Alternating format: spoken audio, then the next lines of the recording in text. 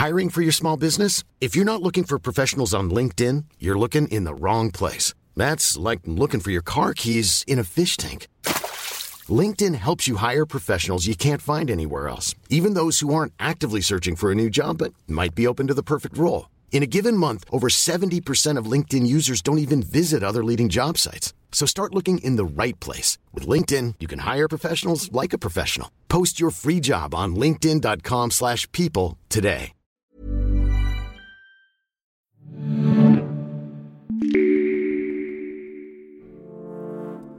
We want you to have the best game you can, minus the harmful tropes and stereotypes that have pervaded gaming since, I could pick up a controller. You're listening to the Game Makers Podcast. I'm Charles Adam Foster Simard from Ubisoft.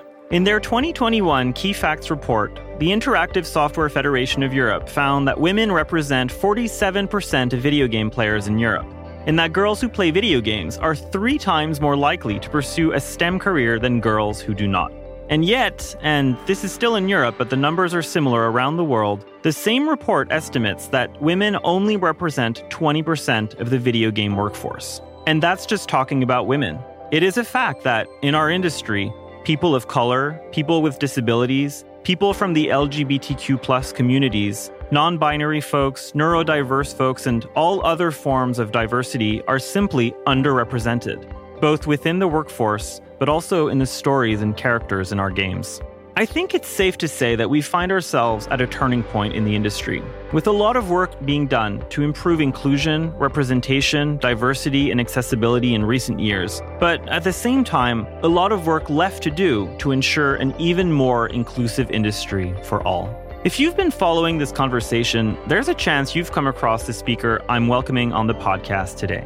Her name is Tanya DePass, and one morning in 2014, she was angry about video games. She tweeted out to the world with the hashtag, #INeedDiverseGames. The tweet went viral, it sparked a conversation, and it led Tanya to form a not-for-profit organization called I Need Diverse Games, which is dedicated to improving diversification of all aspects of gaming. Tanya's accomplishments are too many to list here, but she is, among other things, an RPG developer, a Twitch partner, and a diversity consultant. Tanya joined me remotely from her streaming studio in Chicago to talk about her experience as a gamer and expert in the industry, the work I Need Diverse Games is doing, and challenges and opportunities our industry faces today in terms of diversity and inclusion. Hello, Tanya DePass. Hello, how are you? Good, how are you? Thank you for joining us. I'm good, state of the world notwithstanding, I'm doing good. That's good to hear. Tanya, I had all these questions set up for you and that I sent you in advance, but thinking about them this morning on my way here, I thought that I really want to start with the end, or not the end, but the most recent thing, for me anyway, which is that you participated as a consultant. You helped the team that's working on Far Cry 6, because Far Cry 6 is coming out right now, and it's exciting. And so I was wondering if we could start by you just talking about what that role of being a diversity and inclusion consultant is, and what kind of high-level, feedback, if you can share any, you gave to the Far Cry 6 team.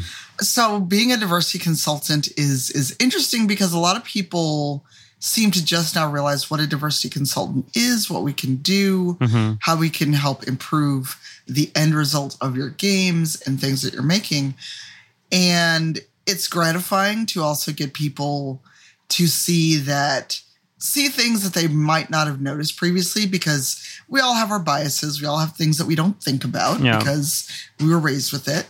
And being able to point out, hey, here's a thing that you might not have realized, and it's inherently problematic or what have you, but because of your life experience, it never occurred to you that, say, this depiction of someone who is dark-skinned but wearing like baggy pants and looking thuggish would be an issue because you're playing into a stereotype. With Far Cry 6, I looked over the script, I looked over some of the art, and I also looked over a lot of the weapons and the character outfits that you can eventually go out and get, just for things that could be culturally insensitive. And I'm glad that I had a chance to do that because, again, there are very simple things that without the cultural context, without thinking about it, you could inadvertently offend a lot of people or hurt a lot of people. For a lot of people, video games are more than just entertainment. They are a medium. There's something they do with friends. Those of us that stream, we're showing this game to our audience. We're showing this game to our communities. Yeah. Or just me as a U.S. born and raised Black person, if I see this in a game, it's like, oh, wow, you didn't talk to anybody Black, did you? Well, that's the interesting thing, too, with the game or with your work, right? It's not necessarily of going always down the middle route or like making everything kind of bland and lifeless. It's just kind of navigating those stereotypes and those tropes and making sure that the story is authentic, I guess. Is that right? Yeah, and it's also, just kind of things where, again, it's something where someone, let's say, based in France or Montreal or Toronto may not think about it because it's out of your life experience or just something that once you see it, luckily most people can't unsee it. So going forward, they think about these things. Yeah. But one thing that I think a lot of people assume diversity consultants do or sensitivity readers in like the realm of film, books, etc., is that we want to destroy the developer's vision. We want to ruin the artistry of the game. When that's the polar opposite. We want you to have the best game you can, minus the harmful tropes and stereotypes that have pervaded gaming since, I could pick up a controller. Yeah. And just digging into the work, you mentioned script, and I know scripts of video games can run to thousands and thousands of pages. When the team, which I guess would be a lot of work for you. So when the team sends you that material, those assets, do they ask you to look at specific things, or do they point out specific things that they're not sure of, or that they'd like some feedback on? Or do they leave it open to you to do your thing? It usually depends. So with this, it was, please read through it. It was quite a few pages, quite a few words. But most of the time, if the client, in this case, Ubisoft, doesn't give me hey, this chunk of script, this swath of art or assets is something we're concerned about, I'll ask that question of, okay, I'm going to read all of this, but is there a section that is of particular concern? And if so, what are those concerns? So I can look at it and go, okay, you're right. This is something that could be a concern.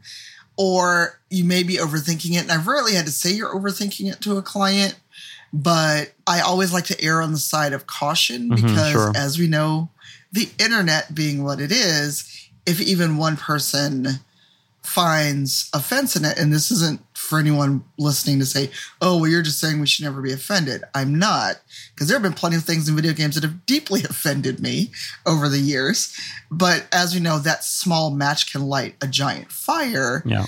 And, with everything going in the world and in the industry, I want to make sure that the game that goes out the door, I've done my best. I've done everything I can to get rid of as much unintentional bias, any racism I see. And, for what it's worth, I don't think developers go into this intentionally want to make a terrible racist game. But building off of what you just said, from what you're seeing today going on in the industry and the conversations that are happening and the work that companies like Ubisoft and others are doing, what would you like to see developers maybe doing more of? Or where are we at in terms of, promoting and improving diversity and representation in our games, and what more can be done?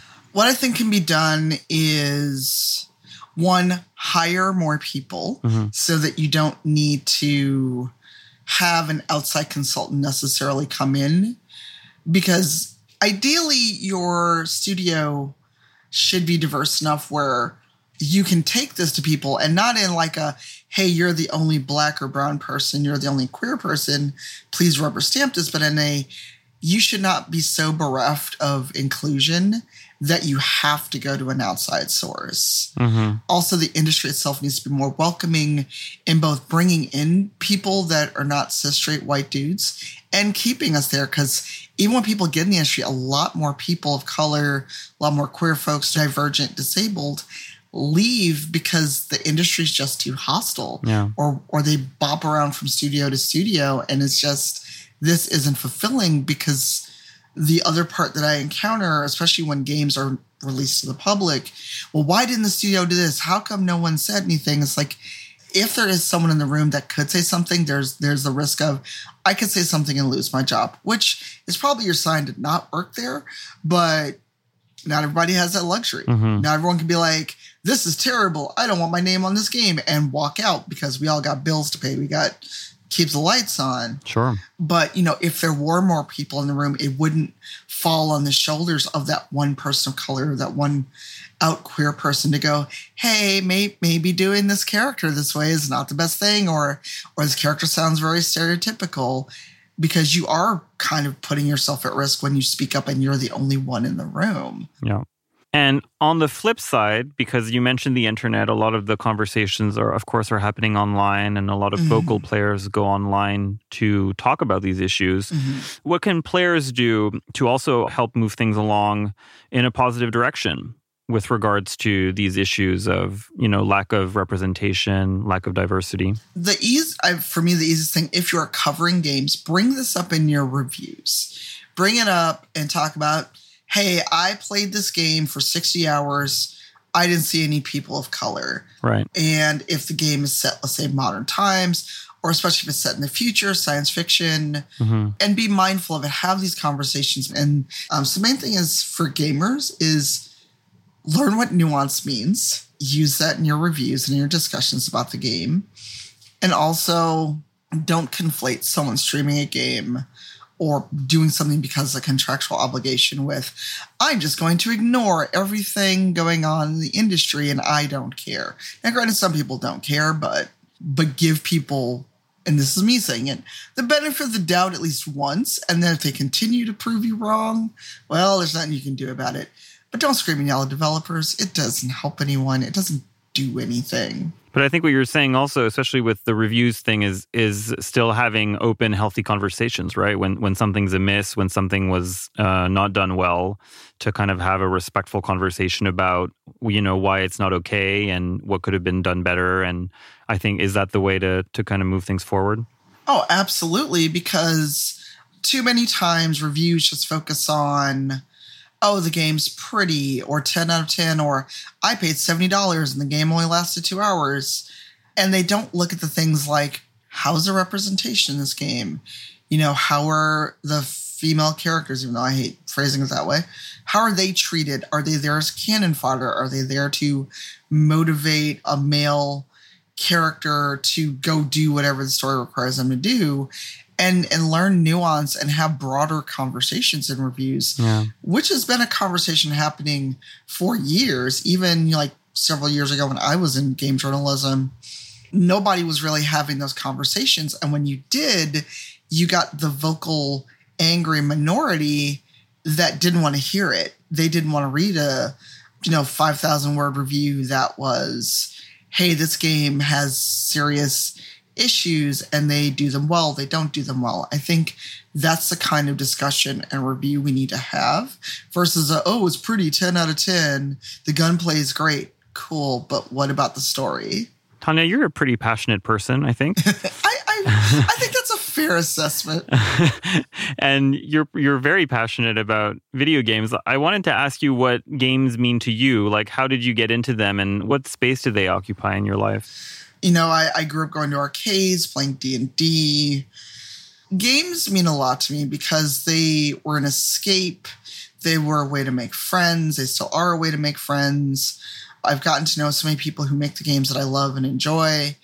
And some people for games that I absolutely did not like, but I like them as a person. And right now they occupy a lot of my time because I now play them as part of work. I make them as part of work. I review them.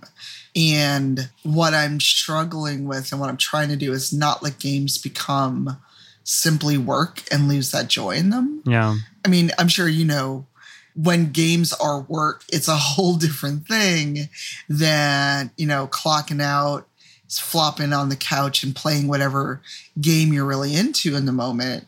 And they mean a lot. And, I wish people understood that it's a medium, they're a genre, they can be very powerful. There are people I've met that talk about games literally saving their life and being good for their mental health, and they've made friends, especially in the 2 years with the pandemic going on, gaming has been the way a lot of us have been able to socialize. You've had a ton of different roles in the industry, and you still occupy a lot of different roles. You said yourself you used to work in game journalism. You're a streamer, you're a spokesperson, an advocate, a consultant, as we mentioned, a content creator. How do you juggle all of those different roles? For you, are they all kind of part of the same general thing of just what you do, and what you do is all these different things? Or do you see yourself more on a trajectory of evolution in the different things that you're interested in that you do? For now, I think they're all parts of one very messy pie that is my professional life. Getting to work on games and getting to see them kind of from the ground up is great. And then getting to experience it on the flip side when the game is done and it's out there and seeing people respond to it. But streaming is a strange beast, especially right now. I actually have been doing a lot more tabletop RPG stuff than video game stuff. Right. And it's just, it's weird because, I have no shame in talking about my age. I am closer to 50 than some people may realize. And I would have never thought even 10 years ago that this would be where I'm at. I just thought I'm still working in higher ed. I'm inching my way toward retirement, streaming on the side. But now doing consulting and writing and creating my own tabletop is where I'm at. So it's kind of weird. Gaming in one way or another takes up basically most of my brain space right now. Now, you've managed to kind of carve your niche, I think, in the industry. And you said, 10 years ago, you wouldn't necessarily have imagined that you would be doing this today. Mm-hmm. Do you have advice for people who are either setting off in the industry or working in other industries and maybe would like to work in video games? Do you have any advice for those people in terms of, finding their path and working in this industry? Make sure that you want this. Make sure that you're willing to put in the work, because so many people think just playing games is all they need to do. Like, if you are able to go to conventions, make connections with developers, try to go to things like PAX when it's safe to fully go to all PAXs again. If you're a content creator, get a content creator badge. Reach out and see who influencer managers are. A lot of times they're easy to find on Twitter, easy to find on other places. But if you have a passion, let's say, for inclusion review, diversity consulting, be able to articulate what it is that doesn't work in the game, be able to go to a company or a studio and go, hey, I played your game. I noticed, let's say, there's a lack of women of color. Here's some data on why not including women of color is leaving out a whole segment of the gaming population. Did you consider this as you made your game? I know it's out, but maybe think about this, or think about a consultant before you put out your next game or the DLC that may be coming. Be able to articulate why a lack of inclusion is harmful. You have to be able to offer solutions. Just like any job where if I went to a manager and said, hey, this thing doesn't work and you're terrible and you should have thought of this. If I can't also offer you solutions, no one's going to listen. Start writing game reviews, put yourself into it. And, and just reach out to when you see people going, hey, early access keys, let's say, if there was one for Far Cry 6, reach out and go, I'd love to review it. I'd love to talk about this. And also be able to show your work, create a portfolio of what you've done. And don't be afraid to put yourself out there and realize that your name is your bond and you have to put out quality work. And the last thing is, don't be afraid to network with other people already doing what you want to do. Yeah, I see so many people do kind of a Highlander mindset of there can only be one. I mean, I do. It's sad. But you know what? Let's say I can speak about an American Black cis female queer experience, but someone else may be able to speak from a Latinx perspective, or pending which part of Asia we're talking about, Asian perspective. Like, if there's a lack of representation or bad representation, realize that no one person can cover every aspect of diversity when it comes to games. And don't be afraid to say, hey, this isn't the right fit, but let's talk to this person. I think that's good advice. I'm taking notes. Tanya, you're also the founder of I Need Diverse Games, which is a great organization. Where's the organization at now? What kind of work is it doing? And can you just give us an update 7 years later on what's going on with I Need Diverse Games? I Need Diverse Games is still very small. It's still trying to help people where we can. And with the current events of the world, there's not been a lot of travel. Even though I just went to PAX West not too long ago, we didn't do a table. Right. So normally those big events are an opportunity to bring the community together and bring the organization to the forefront. Yeah. So normally we are in the Diversity Lounge at most PAXs. I do a lot of public speaking. I do a lot of panels. We get tapped for diversity consulting. And I'm hoping as, knock on all the wood, things have improved and we can get back to conventions at some semblance of normal. We can safely table again.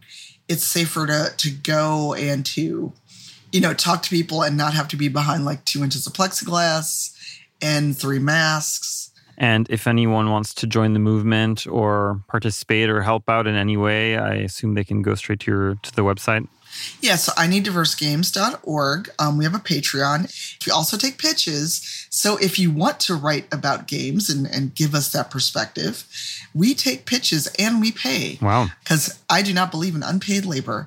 And it's just indg@ineeddiversegames.org. Drop us a note, address it to myself or to Rick Musa, who is our managing editor. I'm excited about games that are coming out. And, we want to get games in the hands of people and showcase what they're doing, but also you have space there to talk about inclusion and things like that. Well, Tanya, best of luck with all your many, many projects. Thank you for coming on the show and for this conversation. You're so welcome. Let's do this again. Sure. This episode of Game Makers was produced and edited by the team at Engel. I'm Charles Adam Foster Simard from Ubisoft. Transcripts of our episodes are available on Ubisoft News. For more from Game Makers, remember to subscribe wherever you get your podcasts. Thanks for listening.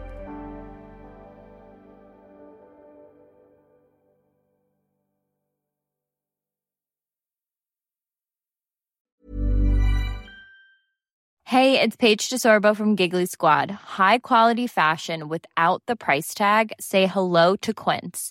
I'm snagging high-end essentials like cozy cashmere sweaters, sleek leather jackets, fine jewelry, and so much more. With Quince being 50 to 80% less than similar brands. And they partner with factories that prioritize safe, ethical, and responsible manufacturing. I love that. Luxury quality within reach. Go to quince.com/style to get free shipping and 365-day returns on your next order. Quince.com/style.